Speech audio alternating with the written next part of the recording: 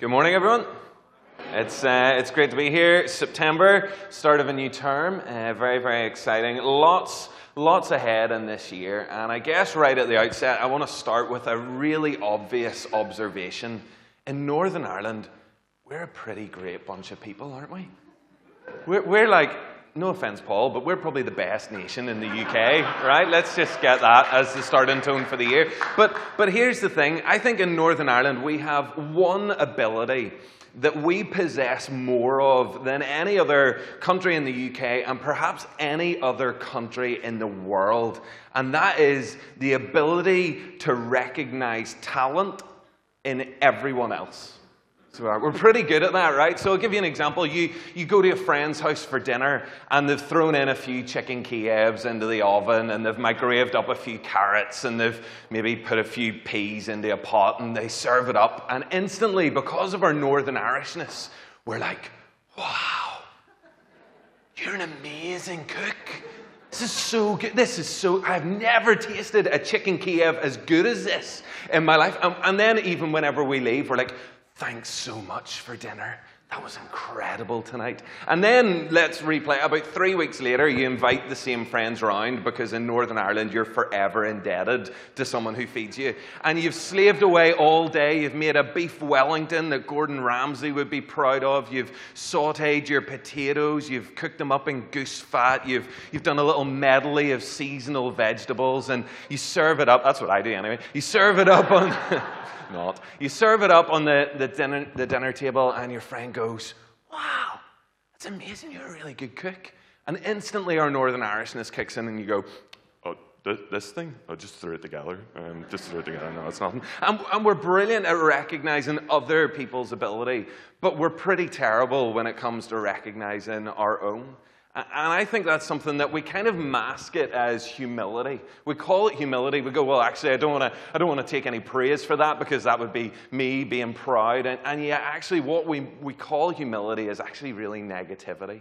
And I don't think that that's something that Jesus calls us to have. I want us to explore one of my favorite passages in Scripture this morning. It's the parable of the talents. If you have a Bible with you that you can either power on and put a passcode into or open on a page, it's in Matthew 25.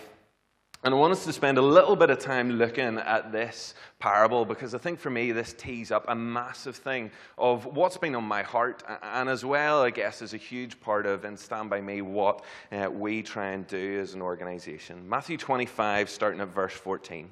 Jesus is talking about the kingdom. He says, again, it will be like a man going on a journey who called his servants and entrusted his wealth to them. To one he gave 5 bags of gold, to another 2 bags, and to another 1 bag, each according to his ability. Then he went on his journey. The man who'd received 5 bags of gold went at once and put his money to work and gained 5 bags more. So also the one with 2 bags of gold gained 2 more. But the man who'd received 1 bag went off, dug a hole in the ground, and hid his master's money. After a long time, the master of those servants returned and settled accounts with them. The man who'd received 5 bags of gold brought the other 5. Master, he said, you entrusted me with 5 bags of gold. See, I've gained 5 more. And his master replied, well done, good and faithful servant. You've been faithful with a few things. I'll put you in charge of many things. Come and share your master's happiness. The man with 2 bags of gold also came. Master, he said, you entrusted me with 2 bags of gold. See, I've gained 2 more. His master replied, well done, good and faithful servant. You've been faithful with a few things. I'll put you in charge of many things. Come and share your master's happiness. Then the man who'd received 1 bag of gold came. Master, he said, I knew that you're a hard man, harvesting where you haven't sown and gathering where you haven't scattered seed. So I was afraid. I went out and I hid your gold in the ground. See, here is what belongs to you. And his master replied, you wicked, lazy servant. So you knew that I harvest where I haven't sown and gather where I haven't scattered seed. Well then, you should have put the money on deposit with the bankers, so that when I returned, I would have received it back with interest. So take the bag of gold from him and give it to the one who has 10 bags. For whoever has will be given more, and they will have an abundance. Whoever doesn't have, even what they have will be taken from them. and throw that worthless servant outside into the darkness where there'll be weeping and gnashing of teeth. It's an incredible story that highlights to us that God has created us with a capacity to do good. And so whenever we mask that good with this kind of false humility or negativity, we're actually hiding from what God has called us to.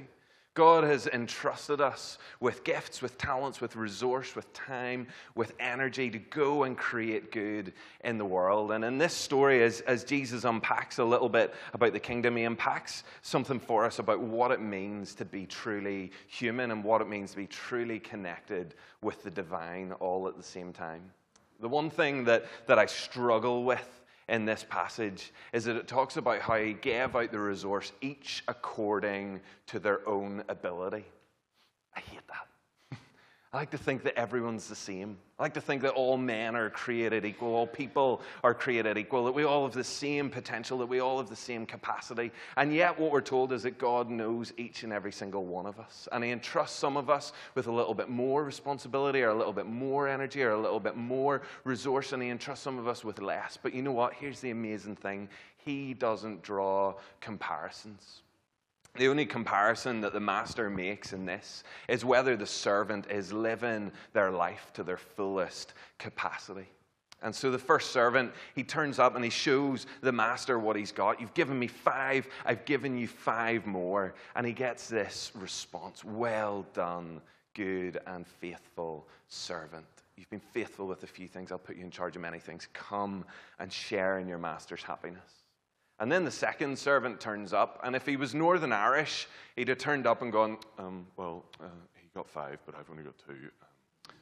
But he doesn't. He turns up and he goes, Master, you've given me this, and look, I've doubled it. I've turned it into this. And what I love, and it's no surprise to me that the words are exactly the same, I love that the statement, word for word, is exactly the same. Well done, good and faithful servant. You've been faithful with a few things. I'll put you in charge of many things. Come and share in your master's happiness. The master, the father, doesn't compare us with each other. Our Northern Irishness does that all the time. And that's not a thing of Jesus. This is an incredibly liberating and incredibly empowering story that Jesus tells, because actually it tells us to take our eyes off each other, to not look at other people and go, oh wow, they're so good at that, I wish I was like them. But it's actually about realizing, what has God entrusted me with? What is it? What is the good that God wants me to create in the space and the time and the world that I live in? That's an incredible, incredible thing. And so for us, as we step into a new term, as we step into a new year, as we seek to live out this life and life to the full that Jesus promises us, so much of it is about us coming to the Father and going, Father, what have you given me? What can I do with it? How can I go? How can I create good in the world? And the contrast is the third servant. The third servant has this completely misshapen view, not just of the master, but also of what he's been entrusted with, the resource. And so he turns up to the master and he says, Master, you're a hard man. I've heard bad things about you. I'm not so sure that I wanted to do anything. So here I've taken it and I've buried it in the ground. I've taken it, I've literally dug a hole and I've put it away. And you know what? It's safe. And you know what? I love that the master doesn't love safe. I love that the master loves a bit of risk. I love that the master loves a bit of entrepreneurship. I love that the master loves to see someone go and create and expand and grow what the master has entrusted him with. It's not about taking what we've got and burying it away. It's about taking it and using it to generate good. That is an absolutely phenomenal thing. But the response is interesting, because the master uses a word that, for me, it almost kind of surprises me every time I read the story. Because he uses the word wicked about the servant. Wicked. Like, he was lazy. He didn't do much. He wasn't that industrious or that ambitious. But I'm not sure that I would call him wicked. And yet, the father, the master, calls him wicked. And as I read that, I go, wow, well, if he'd taken the money and he'd paid an assassin to go and take someone out, That would have been wicked.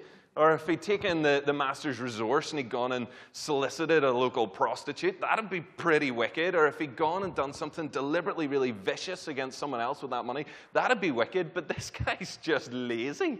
He just doesn't care. He's just taking it. He goes, put that in the ground. And the master essentially turns around and he goes, why didn't you even just put it in the bank? Why didn't you just do something with what I've given you? And so the master sees it as wicked. And I guess for me, as I've read this and I've studied it over and over, I keep coming back to this sense that for us, whenever we come to follow Jesus, it's not just about getting back to neutral.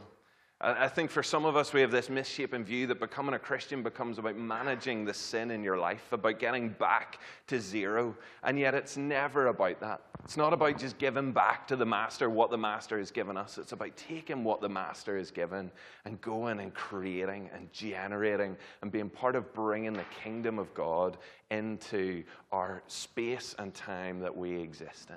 And that is a phenomenal, phenomenal thing. And as we do that, we see hope. That's what we see. We see hope start to be birthed in our towns, in our communities, in our countries, in the world.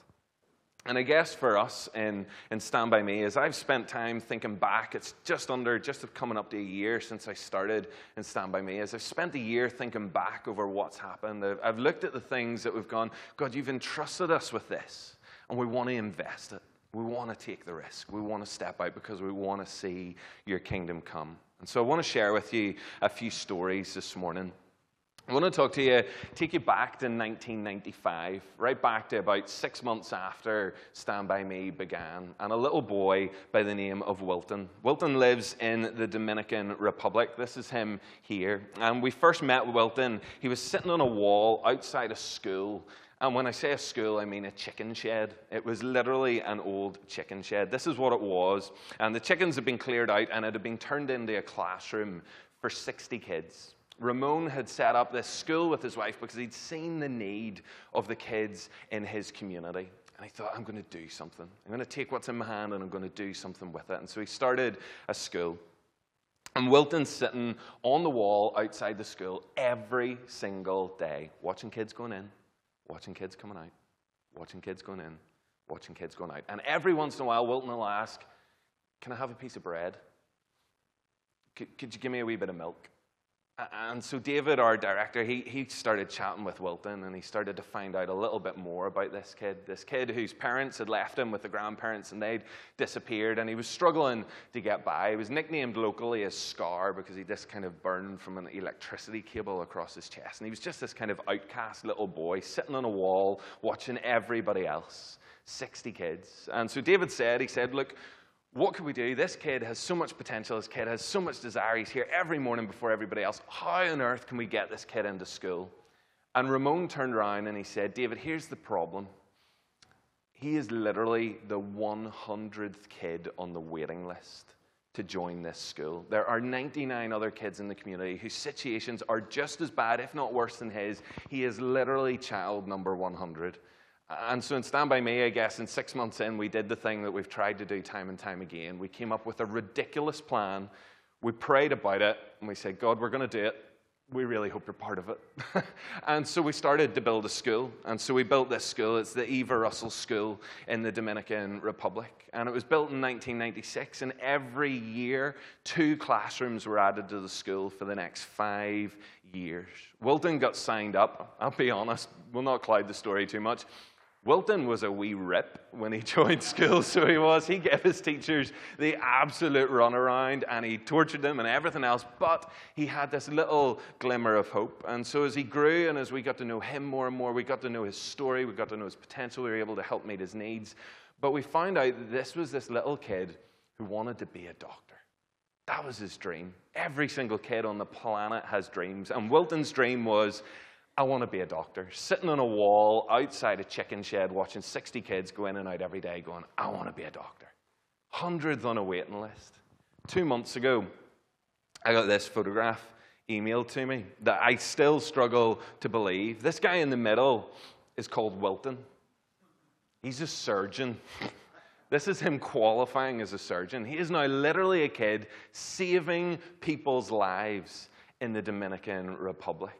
And when I look at that, I go, wow, God, we invested so little, and yet you multiplied so much. It just blows my mind. Let me take you on a slightly different journey. In January, I spent some time in Myanmar, what was formerly known as Burma. And one of the areas that really touched my heart the most was this place called Shan State. Shan State is about the size and population of Ireland, but there's probably, estimates range between 1% and 5% of the people that live there are Christians. And we know from our Bible college that we partner with that there's so many difficulties, there's so much suffering, there's so much pain and heartache, and kids who just live with absolutely nothing, no families, no resource, no care, nothing, that we started to build a children's home. And so with that, I headed out in January and I went and visited a guy called James. James and Esther moved from the far side of the country with their little son, who was probably about 4 months old at the time, called Daniel.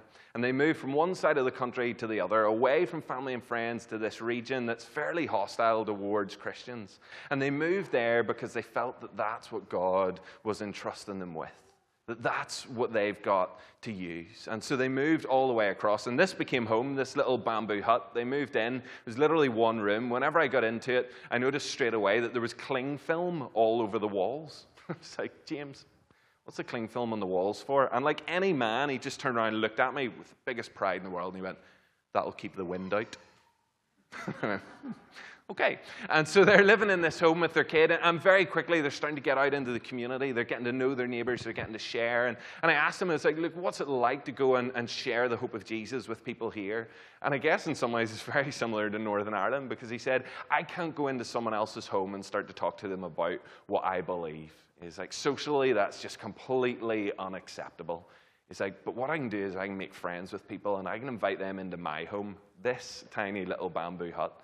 It's like, I can make them dinner and I can tell them everything about what I believe. And so he started up a little kids club, and he's been educating kids, and he's gone out and he's already identified 4 kids, 2 twin brothers, Isaac and Moses, who were living just in desperate, desperate situations, and he brought them in. But as we were there, this bamboo hut was built because this is a building site. In January I went, and I'm going to be honest, bar a concrete wall around it and a bamboo hut and a wee artesian well, there wasn't much there. But again, just a couple of months ago, got an email through, and this is what's currently on the site. The first of 2 children's homes, the first of 2 buildings that will provide safety and sanctuary for kids who need it most. For those who are most vulnerable, for those who've been abandoned, they'll have a space that they can call their own. They'll have parents that will look after and care for them and show them Jesus. And that blows me away. About 4 months after I got back, we heard a story about a little girl called Naomi. Over on the far side of Burma, I'd visited our work up in Tamu. And we have a school there, and we have a family home there as well. And the kids were all getting ready to leave school. They were heading out the gate. The caretaker had gone to open it. And whenever he went to open the gate, he could hear the sound of a baby crying. And he sort of looked up and down the street. And in Burma at that time of the night, streets aren't particularly well lit. And there's not often kids out that late at night. And so he hears this crying. He looks up and down the street, and then eventually he notices just beside the gatepost, just under a little fruit tree, he sees this little bundle of blankets, and he realizes that's the noise. And so he picks them up, he opens up the blankets, and he discovers that it's a baby. So he does what every bloke does. He goes, a baby! And runs inside to find a woman, because he's just like, no idea what to do. I'm completely out of my depth. And this is who he found, Naomi. And as they started to unwrap these blankets, and as they started to try and figure out what on earth is going on here, they discovered this little baby girl. And all she had was the blankets that she was wrapped in, and this piece of paper, the 28th of May, 2016. A little bit of writing scribbled on the back of it. That was it.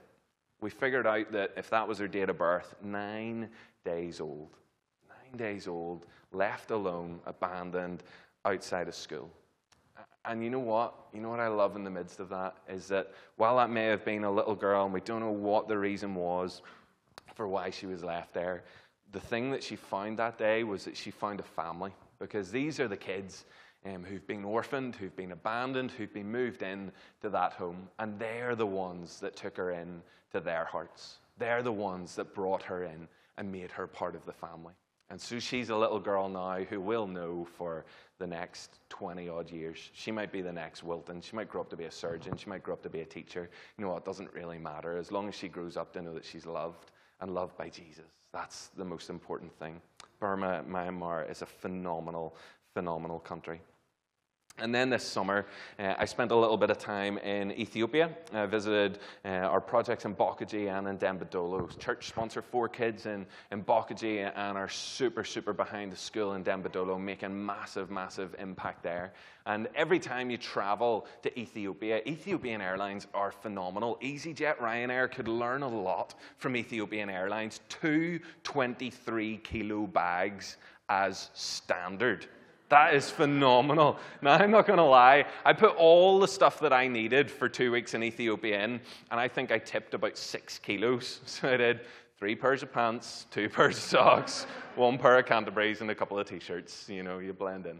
And so I started to fill up my suitcase, and I realized I've got all this space. I never am going to need 46 kilos. It's not like Karis is coming. If Karis was coming, we'd have needed extra bags. But 46 kilos, right, what are we going to do? So I sent an email off to our guys in Ethiopia. I said, Berhanu, what do you need me to bring?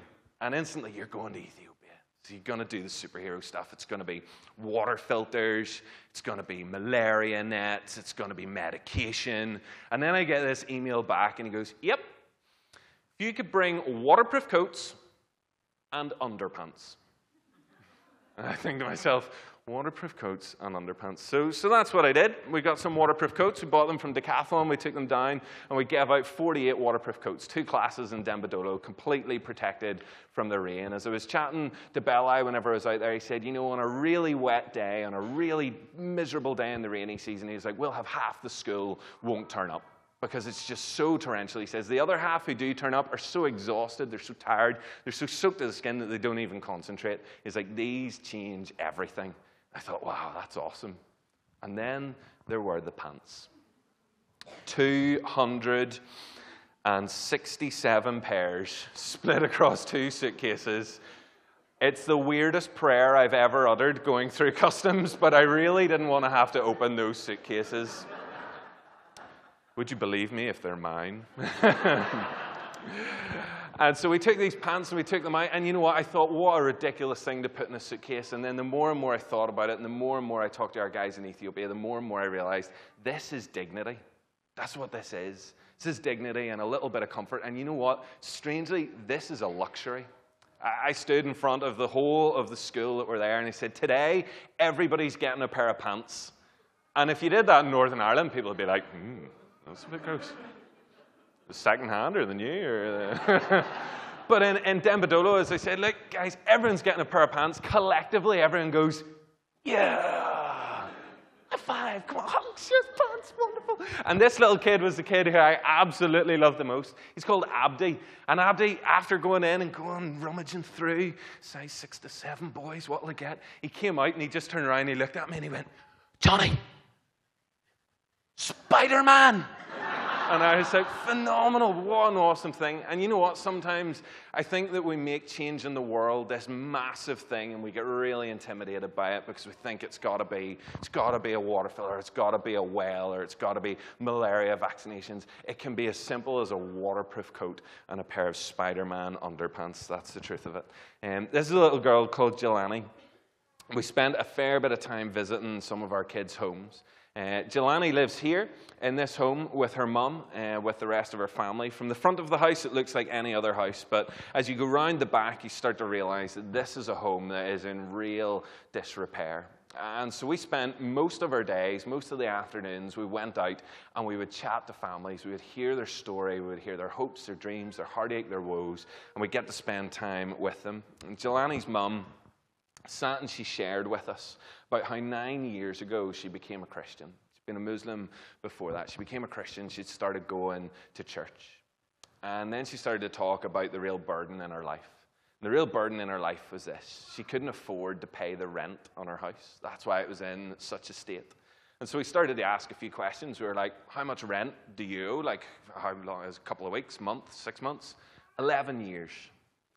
Like, 11 years. House owned by the government, so they're happy to let the rent build up and they'll hopefully call it back in at some stage. And we sat and we listened. She said, look, it was fine. It was 5 birr a month. Now, to give you an idea, there's about 30 birr to the pound. It was 5 birr a month whenever I started living here. But very quickly, about 6 months in, I couldn't keep up. And for about 9 years, it's been that. But for the last 2 years, it's been 26 birr a month. And so we asked her, like, well, what do you owe? What's your debt? And she told us, somewhere in around 1,000 birr, 30 quid. 30 pounds, 11 years worth of burden, 30 pounds. So we did what anyone would do, reached into our pockets, lifted out 30 pounds and said, you're free. You're free. That's not your burden anymore. And we were able to go one better. We said, actually, here's a little bit more. Fix the roof, because we don't want water coming in on top of you and your family. Fix the walls, because we don't want the water pouring in through there either. All for about 50 quid. We take something so small, and yet God multiplies that to make a massive, massive impact in the lives of others. I'm going to show you a little video if we have the power of video. This is a little girl called Nathaniel, or Natty for short. And she is one of the kids from our school in Bockagy. She is one of those kids who is just an unbelievable wealth of talent. I'll let her story speak for itself.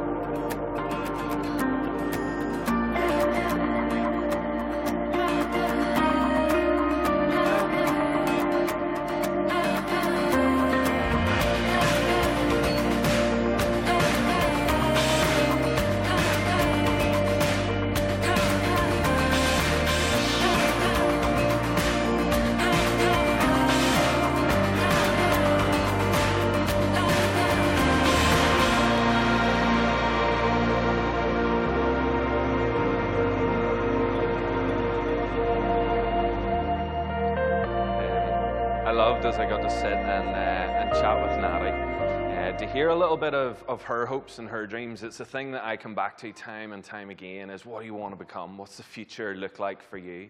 And here's this kid who's lost both of her parents, but who wants to become a doctor, who wants to make a massive, massive impact, who has a wealth of talent and ability. Very few of our kids jump a grade. She's going grade 2 to grade 4 this year. An absolute superstar.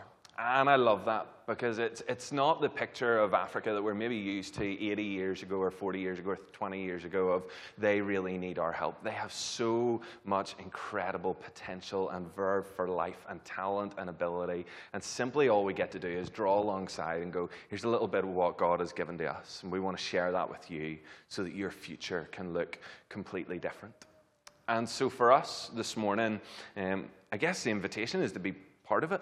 Is to be part of what is happening, in whatever way that looks like. First and foremost, to pray for our kids. They're all starting back to school, 480 of them in Bockagy and 300 odd of them in Dembadolo, with a few of them in waterproof coats and Spider-Man underpants. And it's a chance to pray for those kids, and that they will know God's love, that God will continue to transform them and their situation and their circumstance, but as well to actually be part of it.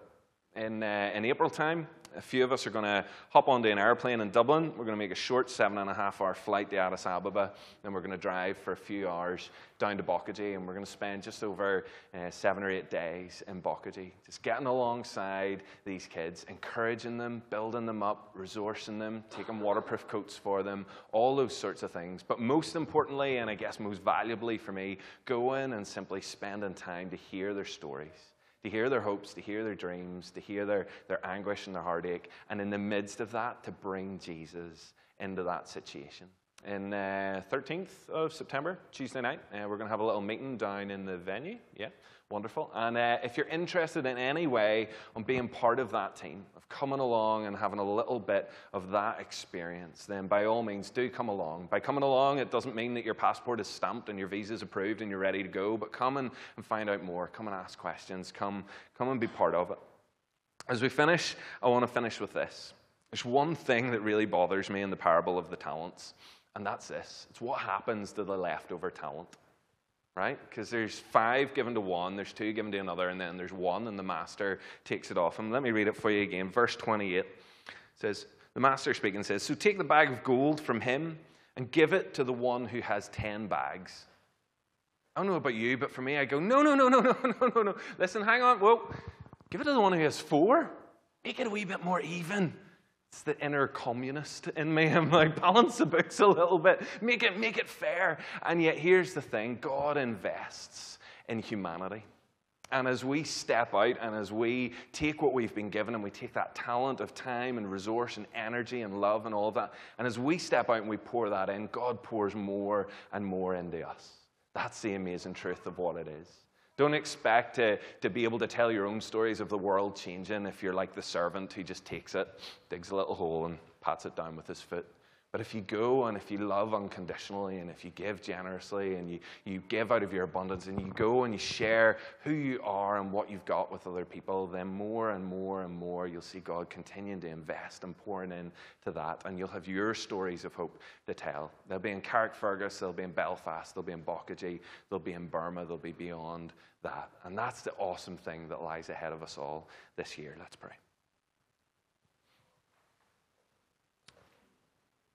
God, we thank you so much that you know us. God, you know each and every single one of us here. You know each and every kid who goes to school in Dembadolo. You know each of the kids that we sponsor through church in Bockagy. God, you know us. You love us. You care for us. And you've equipped us. God, help us at the start of this new term to break out of our Northern Irishness.